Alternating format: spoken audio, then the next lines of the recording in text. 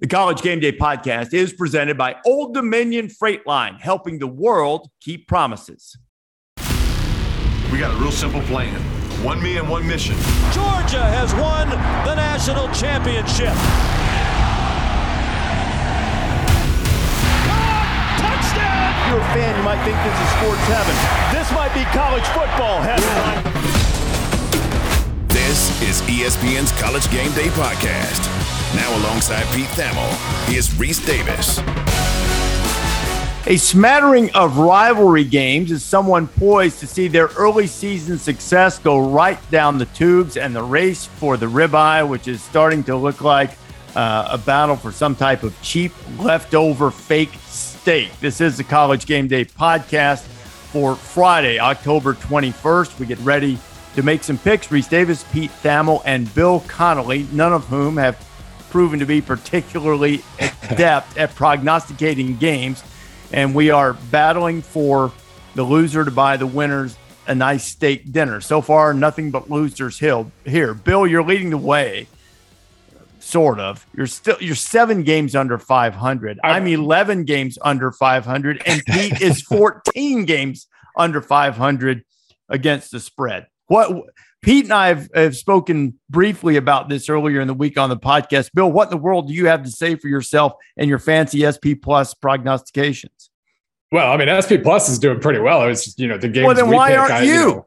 How can you? I know. SP Plus is so great. How come you're not doing great? I promised from the start, I can overthink things better than anybody in the world. And on one hand, but on the other hand, and when that happens, it's bad. But look, I'm Iowa here. I'm basically, as I've dragged everybody into the muck, and I'm winning in the muck. And so I'm good. Like it doesn't really matter what the record is. Winner's the winner.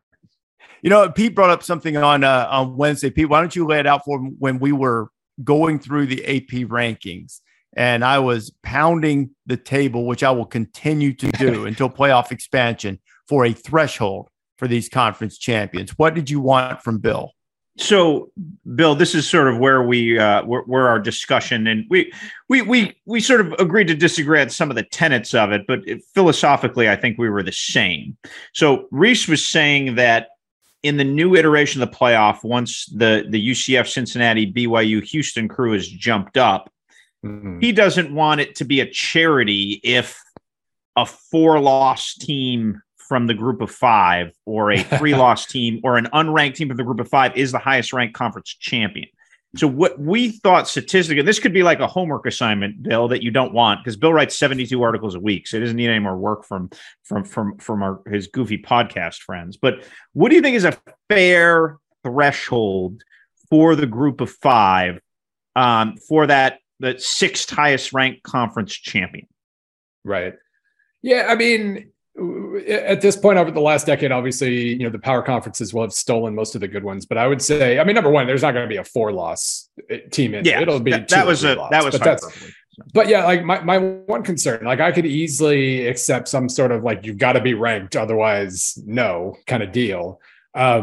But knowing how the rankings process works, where the teams basically, where the committee members, they basically select a batch of teams and then they, discuss them and then they rank them. Basically, it's like just a piecemeal poll kind of deal. I feel I worry about, you get down into the 20s when you're discussing those teams. I worry about suddenly, you're not voting on who's number 21 anymore. You're kind of trying to manipulate whether, Boise State or San Diego State or Toledo or whatever should be ranked at all because of that threshold. So that's my one concern, is it kind of gamed the system a little bit. But generally speaking, I mean, if you just put it at 20 or 25, that's, you're certainly going to get any of the G5s who have a chance to win a game in the playoff will probably cross that, clear that bar. So explain this to me then, because I understand what you're saying. If I'm having a legitimate discussion with other like-minded people on a committee about whether a team, conference champion or not, should be ranked at all, what the hell are they doing in the playoff? Why would they be in the playoff? I mean, my only response is that college football, FBS college football is still like the only, any other sport, if you're ranked, you're probably in the playoff or really close to it. And so FBS is the only thing in the world that's different from that in any way. So, it's fair. You're not going to, if you're number 20, if we're trying to figure out whether you're number 23, 4, 5, or 6, you're not going to win the national title. So why are you in the playoff? But every other sport, it's about inclusion as well as who's going to win. And no. I love inclusion. I love it. I love, I love that part of the deal. I love the fact that, and I like meritocracy, Bill. All right, let's put it this way. When you do that, when you go down to Dallas for that playoff, in October, they invite some media members down there and you sit in the room and you debate. They always do 2014 as the example. That's the year where, Boise State ended up getting the G5 spot. And, obviously they would have been a playoff too, I guess. But Marshall, one loss Marshall, incredible Marshall team who absolutely had the talent to win one of those games. They had a couple of power conference. I don't remember, was it like Louisville and Georgia Tech, somebody like that. And they had basically their non-conference schedule fell apart and it ended up being an extremely soft schedule, like BYU a couple of years ago. Now BYU ended up ranked just fine, but Marshall, anytime you're in that room, the ain't played nobody chorus starts to speak up, and what should have absolutely been a top 20 Marshall team, half the people wouldn't have voted them in the top 25 at all because they were unfortunate enough not to have played anybody. So that's my one concern there. We have ain't played nobody-itis sometimes, and we that biases our selections, and it would have left out potentially a really good Marshall team that could have won a first round. Had they? Let me ask you this: had they played anybody? Ain't played nobody. No. I said, did they? Oh, not really is the answer. Well, no, but I have my fancy math that can tell you they were still a top 20 level team. Okay. When they had the opportunity to prove it. Then and see, here's my thing on it. It's not really a team like that bothers me. Right. It's a team because this is going to happen. A lot of years like last year, no problem. Cincinnati, clearly I advocated. I thought they belonged in the playoff. They're fine. A couple of years ago, even if you had 12, Coastal Carolina, no problem. I'm good. What I'm talking about is there, and I think I think we differ on this. I think there will be a year where there's a 3 or 4 loss. The 6th champion is that, because maybe a conference fell in a certain way where you had a dominant team. The second team had 3 losses, maybe 4, overall. They're the top 2 teams to play in the conference championship game. There's an upset, right? I think it will happen. That's why I'm advocating for the threshold bill is to guard against that. It's not to keep out the Marshalls. It's not to keep out the Cincinnatis or BYU will be fine in the future. They'll be in the Big 12. UCF. It's not to keep those deserving teams or capable teams out. It's from stopping the charity cases. But it's Friday. It's game day. Game day before this. I want to get this out here because I'm pounding the table. I want them to change it. I'm adamant about this. I want there to be some type of threshold to guard against that. But let's pick games. Let's do better. Let's pick all winners this week. Taylor, what do you say? Let's get started. All right, boys, let's do it. The stakes are stakes. And just a reminder of last week's your work. Bill was 4-5, Reese 2-7, Pete 2-7. And while you guys may despair, there's only a 5-point gap between Pete and Bill. So very easy to make up some ground. A lot of weeks left. What, Pete, you have a face right now that you seem I'm just so disenchanted with my own performance. That's it. That is it. That is a face of mockery of my own indistinguished picking here. So I'm thinking of the people listening right now being like, can you end the referendum on 2014 Marshall and start with your bad picks? Pete, what you should do is do what I do and blame the coaches for blowing games. I was watching a replay the other night of TCU and Oklahoma State. And if memory serves, I was on Oklahoma State. They have a 24-7 lead and get a 4th down stop in the red zone. And immediately just punt the ball back and let TCU get great field position to score. No, we got to drive down the field, take control of the game. But that didn't happen, so I missed that one. So we were right. The teams were wrong. There you go, Bill. Now you're coming around, Bill. Now you and I are seeing eye to eye. That's good. How many people picked Tennessee? I was like proud. I left there thinking I'm going to do well in my picks this week as we escaped Neyland Stadium. I was like, I had Tennessee. Sure I had them covering. Yeah. I didn't. I took Alabama almost as a contrarian pick because I felt like everybody was going to pick Tennessee. So, all right, let's spiral back into our picks abyss here.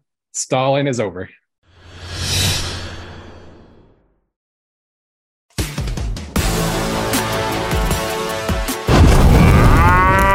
It is good. Let's do it. Orange on orange, Syracuse at Clemson. Clemson a 13-point favorite. Let's go Reese, Pete, Bill. Spent a lot of time on Wednesday talking about this being an evaluation, if not a referendum, on how much DJ Uiagalelei has progressed. He sees a 3.35. Will they be able to move the ball effectively? I don't think Syracuse is going to be able to run. And I sure don't think that if you're going to move the ball in Clemson, you need to do it by throwing the ball down the field. Not sure that's their strong suit. I'm going to say the nation's longest winning streak extends, as does the nation's longest home field winning streak. And I'm going to take Clemson and lay the 13. I was looking up the health of Garrett Williams, the Syracuse corner who went out in that NC State game, and I was going to tell all potential investors who definitely should not be investing if they're listening to us to make sure they get a Garrett Williams update before the Clemson game. He is a valuable piece of Tony White's orange defense. I feel like as much as this game is going to test DJ Uiagalelei and how he reacts to the 3.35, I also just think Garrett Schrader and Sean Tucker are going to run into a cement wall. And I really think Syracuse is going to struggle to move the ball and to score. And I feel like Will Shipley could be in for another another ride. If Clemson is patient, I think they'll be able to move the ball on the ground. Clemson does not have a dominant offensive line, but they have a competent one. That hasn't always been the case throughout this great run they've been on. So I feel like this game's like a grind in the first half, and Clemson pulls away, wins by 17. Yeah, here's what I mean. From this point forward, I should just, anytime I have a chance to make a unanimous pick, I should do it. Yes. Just to solidify the lead. I'm going to immediately go against that, and I'm going to go with Syracuse. And basically, I don't love the matchups here for Syracuse. Obviously, Clemson will run if you let them, and that's been by far Syracuse's biggest weakness this year. They really don't have a very good run defense. The pass defense is awesome and aggressive and should really test Uiagalelei nicely. But yeah, I mean, Will Shipley is the reason Clemson's going to win. I'm going to pick Syracuse to cover, though, because my numbers are screaming at me to do so. And it's basically this: 6 games this year, Syracuse has overachieved, has beaten the spread 5 times, and has overachieved SP plus projections 5 times. I don't think we've really figured out exactly where they are yet. We keep, bumping them up and raising their ranking, and they keep overachieving still. So we're still trying to find that. And even with that, SP plus still only says Clemson by 9. So that's my entire logic. I do feel, well, it's a close game, and Clemson always wins close games. So I still feel comfortable saying Clemson's going to win. But yeah, I think this one will be tough for them to pull away. It is good. Next up, we've got Ole Miss going to LSU. LSU a 1.5-point favorite. Let's go Pete, Bill, Reese. The line swung pretty drastically in this game. Yeah. I think I sent it to the group text earlier, and I agree with the Vegas juice here. I really feel like LSU is well positioned to stop the one-trick pony of the Ole Miss offense, and I give Lane Kiffin all the credit in the world for getting this ham and egging this LSU team to a 7-0 start. I just really feel like this is where like just talent and mano on mano comes in. And I don't think Ole Miss is going to have the juice without any sort of significant pass game. in order to go in and win in Death Valley. So I'm going to take the Tigers to win and cover. This one's hard because Ole Miss passes pretty well. Like they're per pass, their numbers are pretty good. When they fall behind schedule, they catch up, all of those things. So I think maybe they're capable. They're running so much. Like it really does. Like if you put more on Jackson Dart's shoulders, is he really gonna, the rates that he's established, is he going to keep those up? And that makes it really tricky. I feel like just going with the hot hand here. Ole Miss still, they've been so good early this year. Their defense is starting to fade a little bit, and I think that's going to catch up with them very soon. But I still like the potential of the offense. If LSU is able to slow down the run, I think they've got enough tricks in store. We've seen all the ceiling and all the floor of LSU in the last 2 weeks, and it's hard to know what to make of that, which one we're going to see more down the stretch here. But I don't love this pick, but I'm going to stick with Ole Miss until it backfires. My gut tells me Ole Miss, but there was a stat. I don't have the exact number in front of me, but it applied in the USC-Utah game last week that Chris Felica brought up on College Game Day, that when an undefeated team is an underdog to a team with 2 losses or more on the road, that favored team at home has an incredible winning percentage. And although it was a great and thrilling game, Utah did it again to USC this past weekend. I like Ole Miss 100 times better than I like LSU as a team. And I am very wary of that stat, but I'm going to tell you, I think the creativity, I think the fact that LSU has been kind of, a little mercurial, you don't know exactly what you're getting, and Ole Miss could fall into that category too, but Ole Miss is different. They play in spurts. Yeah. They play and then they sort of doze, and then they play and then they doze.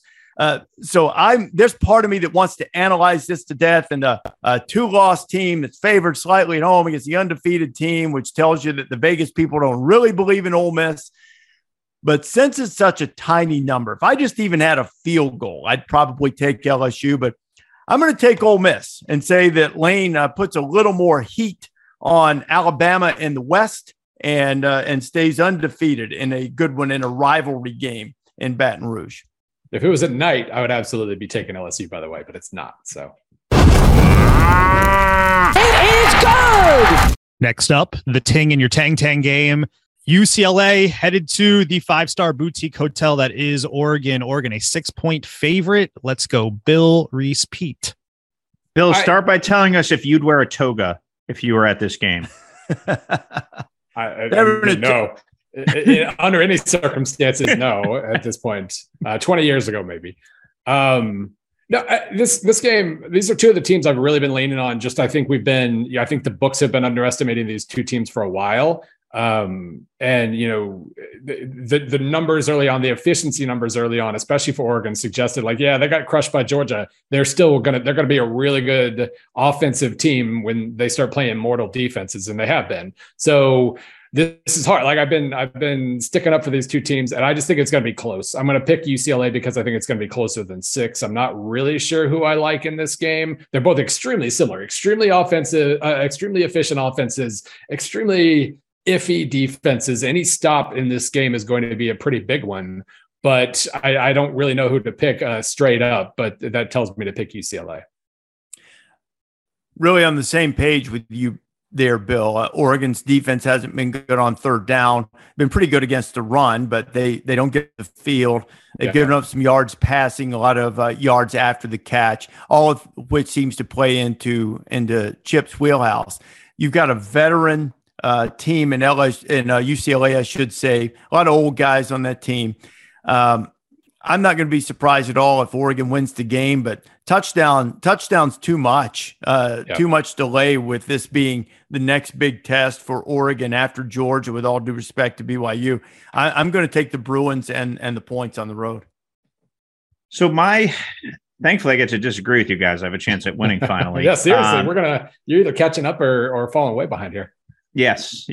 I know what the odds would say, which result is. You don't need to be a statistical analyst to know that. I am still. It's interesting, right? Oregon, if they played Montana State to open the season, we'd be gaping at their offense, right? Like a gasp, saying, "Oh wow, this is this is a juggernaut. This is dominant. They're in the top 10, top 20 in almost virtually every category." And then UCLA, they haven't really played anybody until Washington and Utah. So I think that Oregon is a very young, very talented team that's really gotten a lot better. And as they have sort of improved and roared, we're still all thinking about that game in the Georgia Dome in early. So I could see Oregon just handling UCLA because they have just handled pretty much every team they played since. Like it hasn't been close. So the conditions I do think may favor UCLA because they can go 3 tight end and such. But right now I will stick with our friends the Ducks just on the theory that we've seen it from them, and I think Bucky Irving can just grind it out in the rain. And Terrence Ferguson is a weapon at tight end. There's some great tight ends in this game, and Bo Nix has been outstanding since the opening game when he was not. It is good! Texas, a 6-point favorite on the road at Oklahoma State. Texas might be back. Vegas might want people to think they're back. Let's go Reese, Pete, Bill. I'm taking Oklahoma State at home. I really like this Texas team. David Pollack said on game day a few weeks ago that he thought maybe Texas was the best team in the Big 12. But Oklahoma State coming off that disappointing loss to TCU, backs against the wall at home, getting points, capable offense, more than capable. I think they're in top 5 in the country in scoring offense, so they'll be able to keep up. I think there'll be a little bit of a bad taste. They've had Texas number, albeit, through various Texas regimes. I think they've won 8 of the last 12. This is one of those games for a lot of the players on the Cowboys roster that were overlooked, and you never forget those types of things. Give me a touchdown in Stillwater against Texas. I'm going to go with the Pokes and take those points and start with a 6-0 lead or 7-0 lead or whatever it'll be to start the game. I think it's 5 of 7. You're probably right with 8 of 12, but I think Oklahoma State has won 5 of 7 in this in this series right here. Oklahoma State's interesting, right? Because they're sitting here at 110th in total defense right now, and when you look at their pass defense, their pedestrian pass yards allowed, they're 126th. This comes down to a litmus of how much you trust Texas, right? How much you trust the evolution of Texas to go win in what will be a hostile environment, in what has been a difficult game for the program, and what they're able to do on the road. If Texas does win, I do think it is in a manner in which they beat Iowa State. It is a slog. And the worry, if you're going to pick Oklahoma State like I am here, just because you like the points and you like the venue, is that Quinn Ewers could pick them apart and Xavier Worthy could pick them apart. That's the counter, and that's why Vegas is good at their job. But right now, I am still going to take a pinch of Texas skepticism until they prove otherwise. This is a difficult road test, though, with Ewers, much like Texas Tech was a difficult road test without him. Yeah, 6 is a lot, basically. I feel like this is, to get to that line, you have to believe that if Oklahoma State wins, it's like by 2 or 3. And if Texas wins, it's by, 15 or something. Mm-hmm. And then you split the difference and you're at 6. But I'm also unanimity. I'm going to go with OSU here as well for that specific reason. It's just, this is a lot. That's right. Go Horns. A touchdown's a lot for Oklahoma State. They're really mature. They're really physical. And we finally saw a couple of the glimpses of kind of Quentin Ewers. I don't know if inexperience is the right word here, but just Iowa State was able to bait him into some pretty casual mistakes. And it was a nice reminder that he's barely been doing this. He's barely been a college football quarterback. And I'm not even talking about that play where he was throwing it at the running back's feet, but then suddenly the running back was behind him and he almost had the funniest fumble loss of all time. But even downfield, they were able to bait him. They were able to make him see things he wasn't really seeing. And I figure Oklahoma State can do that too. They're going to hit him a decent amount. Even if Texas wins, I'm much more comfortable saying it's by 2 or 3. It is good. Next up, Minnesota heading to Happy Valley. Penn State, a 4.5 point favorite. Tanner Morgan, a game time-ish decision. Not ruled out yet for Saturday. Let's go Pete, Bill, Reese. Yeah, my understanding of Tanner Morgan is that there's a chance he plays. He is. You're absolutely right, Taylor. He has not been ruled out yet. For those investing in this game, that is quite a large factor. As how the game will go. What a collection of tailbacks we've got here, right? Nick Singleton, Katron Allen, and obviously Mo Ibrahim's back from his ankle injury, came back last week. I just think with some ambiguity over Tanner Morgan right now, and this is a general statement, not a specific statement, to Minnesota. What we've seen with head injuries as we look back post Tua, we've seen schools be cautious, right? Now, I'm not sitting there with the doctors looking at everything, but when you say generally, when you look at Dylan Gabriel, generally, when you look at guys, they have missed a game after head injuries. Again, this is not specific to that case, but I do think universities now are perhaps going to be a touch more cautious, as they generally should be. So that said, I'm going to take Penn State. Maybe if we find out Morgan's going to play, I would think a little harder about the Gophers, but I'm going to think Penn State, which had a good run defense until they played Michigan, could revive a little bit of that. I don't think the Gophers have a very good offensive line, and I don't think it will be able to create the holes that Michigan's did. Yeah, for me, this is all about Morgan's uncertainty. I'm shocked that he's even a game time decision here. I really that felt like, okay, he's going to be out in a couple of weeks at least when it happened. So, I mean, good for him in that regard that it's not that serious, but I'm going to assume it's it's likely that he probably doesn't play. And if he doesn't, the backup quarterback did not inspire confidence last week, like 2 picks and 6 passes. And Penn State usually, I looked it up, like Penn State in their history of getting destroyed at the big house, they tend to respond pretty well. So we've got that going for us in making this pick. They won out in the regular season in 2016. I think they won their last 3 in 2018 as well. So it doesn't seem like this kind of experience lingers on them.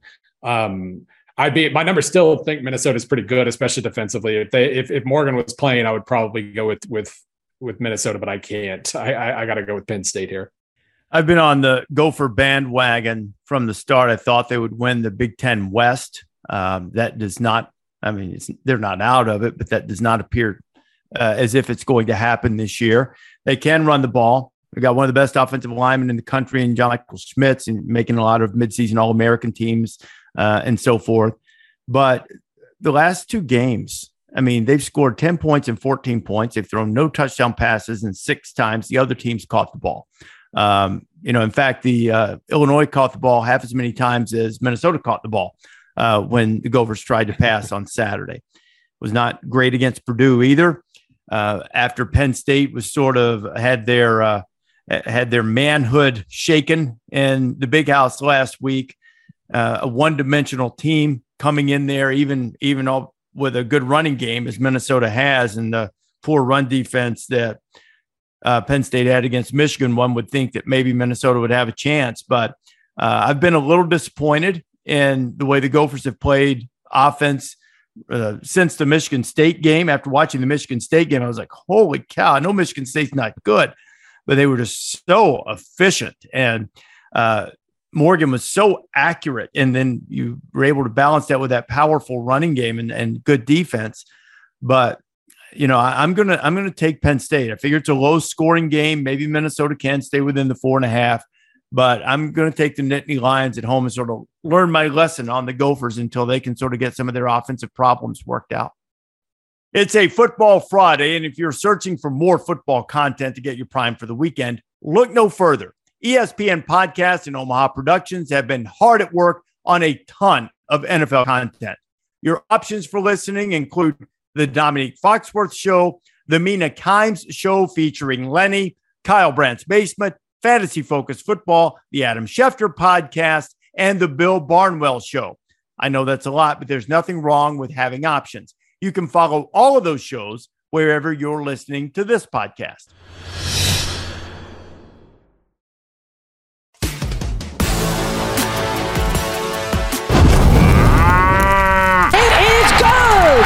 All right, last one here before we get to our locks. Kansas State traveling to TCU. TCU, a 3.5-point favorite, a battle at the top of the Big 12 table. Let's go, Bill, Reese, Pete. I heard table, soccer fan. I heard that was a nice reference. This one is, well, first of all, my numbers don't help at all. They have TCU by 4 right at the line. And so I got to go on my own here. And I never like doing that. Kansas State, if they just score, if they have like 5 more decent minutes against Tulane, they're undefeated in like 7th in the polls right now, 8th, something like that. They've looked fantastic since. Iowa State, they look fantastic defensively at least, but this is a really, a really solid team that I think, threw us off the scent by laying kind of an egg against a pretty decent Tulane team. I guess I'm going to go, all that said, I guess I'm going to go with TCU, if only because if whatever advantages TCU finds, they're going to get a lot of points from it. They're a pretty relentless team at the moment. They can score quickly. They don't necessarily go at a ridiculously heavy pace or anything, but I feel a little more confident in if TCU wins, it ends up being by 10 or 13, something like that. I love the Big 12 this year. It was fun last year. It's even more fun this year. Every single week every game is either 40-something to 40-something, or it's decided by 3 points, or both. I figured this one, I don't really know if it'll qualify as that close, but I guess give me TCU here. Talked to Sonny Dykes this week, and, he is really, really pleased with how quickly his system, his culture's been implemented. Talked a lot about their nutrition and training, and built to sustain, and all of those types of things. And I keep trying to short TCU every week because I keep expecting some type of slippage. It should have happened Saturday. Oklahoma State had them on the ropes. They missed some opportunities, missed a couple of chances early for interceptions that might have really almost put that game out of reach.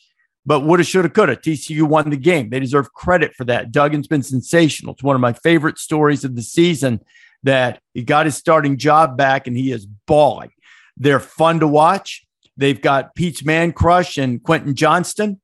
And I'm going to do what I should do a better job of in my picks and stick with some of my preseason hunches. Kansas State doesn't wow you in any particular area, save having, Martinez and Deuce Vaughn, both, top 30 or so rushers in the country. But I'm going to go with Kansas State here. TCU has beaten ranked opponents 3 consecutive weeks for the first time in program history. They're trying to make it 4 straight against Kansas State. I'm going to say that it's Kansas State who continues to throw the Big 12 upside down, and that they will be on top of the standings. I'm not using the other term that you guys use for the fake football as opposed to the real football. So atop of the standings in the Big 12 will be Kansas State standing alone at the end. I feel like this K-State team is constructed to go win this game. They have the 7th ranked rush offense in the country, like we talked about with Deuce and Adrian. They can shorten this game. They have the 15th best pass efficiency defense in the country. So my guy Quentin Johnston isn't going to do to them what he did to Kansas. I really feel like when you step back, this allows Chris Kleiman to kind of bring some of that North Dakota State edge that we've seen a lot manifest itself this year into this game. And I can just see the start of the Sonny Dykes fade that Reese has been waiting for that hasn't happened yet. So I think Kleiman drags him in the mud. I think the fade begins. You make it sound as if I'm rooting against Sonny, and I'm not. He's as nice a fellow as you'll ever meet. Oh, he's the best. Great. His teams fade though, like they do. They have, and I would be pleased if this is well, maybe not for this particular game. If he's going to avoid the fade, hopefully he'll do so by less than 3.5, But and then everybody's happy, if that happens. But I like TCU. Like TCU is a fun element to have in the playoff mix, right? No and doubt. I want the Big 12 to really have a stick in it. And if they lose, I'd have to take another peek at it. But I don't think there's anybody screaming for one of those 4 spots if they lose. No, probably not. Let me on the sub before we do our locks. There was a story, I don't know who wrote it, about Sonny on ESPN.com this week, and they talked about him giving his name for an order at a burger place close to campus, and he called himself Bob. So I asked him about it yesterday, and he said, I mostly do it for my daughters. He said, you wouldn't believe all the different ways they spell Sonny at Starbucks. I'll just tell him Bob. And, he's not going to be able to call himself Bob or be anonymous much longer if they keep winning. But Pete, this brings up the question. If you were to give yourself an alias so that the authority, Pete Thamel, were not to be recognized, or Bill, if you, the metrics and analytics SP Plus guru, were not to be recognized, and both of you have pretty standard names, but what alias would you choose? Pete, what would you go with if you were giving a fake name for your Starbucks order, your carryout order? I'd like to say about once a week in game day when I walk out, usually on Fridays, to go over to the set to do a Sports Center hit, somebody yells, "Hey, Reese!" So maybe I'll just use Reese. Take that as a compliment. You won't get a better one.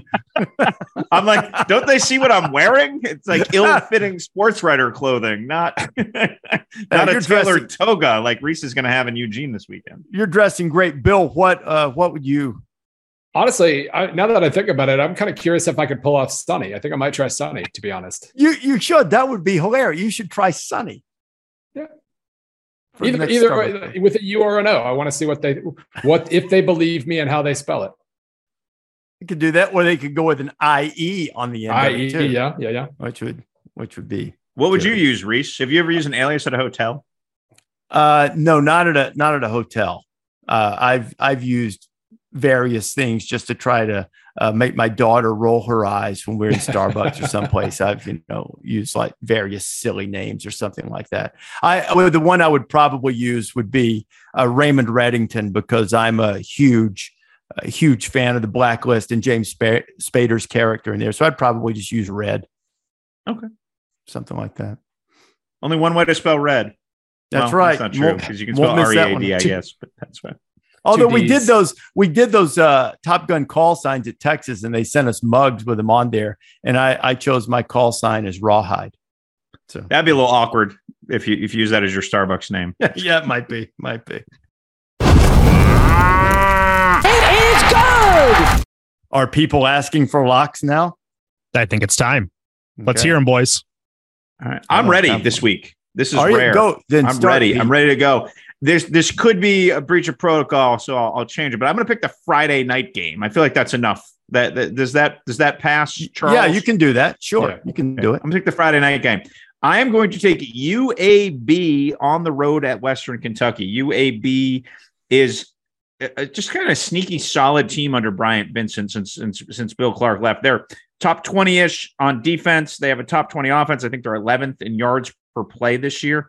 And they've just sort of puttered along and done a nice job. They've rebounded from an early loss to Rice. And they are the perfect antidote to what Western wants to do. They're 15th in the country in rushing yards. And I really feel like the old Dragons can just go up and suffocate a nice solid victory in Bowling Green on Friday night. Enjoy it on your local CBS Sports Network affiliate. I'm looking up the weather in College Park here. Let's see. Mostly sunny. Okay, good. So I said earlier with Tanner Morgan, I can't really pick Minnesota without knowing about him. I feel like I can pick Maryland without knowing about Talia Tagovailoa, just because they're playing Northwestern and it's 13.5. SP Plus says basically, not knowing that Talia is out, it says Maryland by 24. So I feel like a 10.5 point cushion with Billy Edwards, who looked okay. He's looked okay in his tiny appearances this year. If it comes down to that, I feel like they can still beat Northwestern by 14 points. That's a dare to Northwestern to prove that, because the only time they've stayed anywhere close, they lost by 35 to Wisconsin, which looks pretty bad after last week. They stayed within 10 of Penn State in just a slop fest up there, and it doesn't appear there's going to be a slop fest in Maryland. So go Terps. Just about every week, I'm tempted on the Superdogs and College Game Day to take Northwestern, because historically, there's, even when Fitzgerald hasn't had good teams, there's been the inexplicable rise up week, where they just rise up and play well and beat somebody's eyes shut. But I don't blame you. I would take Maryland too. Before I do my lock, is that going to happen at all this year? Or is Northwestern, have they pushed their chips to the middle of the table, Bill? What do you think? Well, I mean, maybe it happened in Ireland, first game of the season. Maybe. And that was it. They were just spent when they came, once living in the land of Fitzgerald's ended and they came back to the States, suddenly they had nothing left. I mean, it's not like there are just tons of ridiculous teams left on their schedule. They're not going to beat Ohio State, obviously, but right. Minnesota looks beatable. Iowa looks beatable on the road. Both Purdue's on the road. Goodness. Can you imagine that game, Northwestern and Iowa? Ugh. I don't want to. No. Well, it's fun to watch. I say that it's always fun to watch Iowa play defense. It's fun to watch them on defense. They're really good.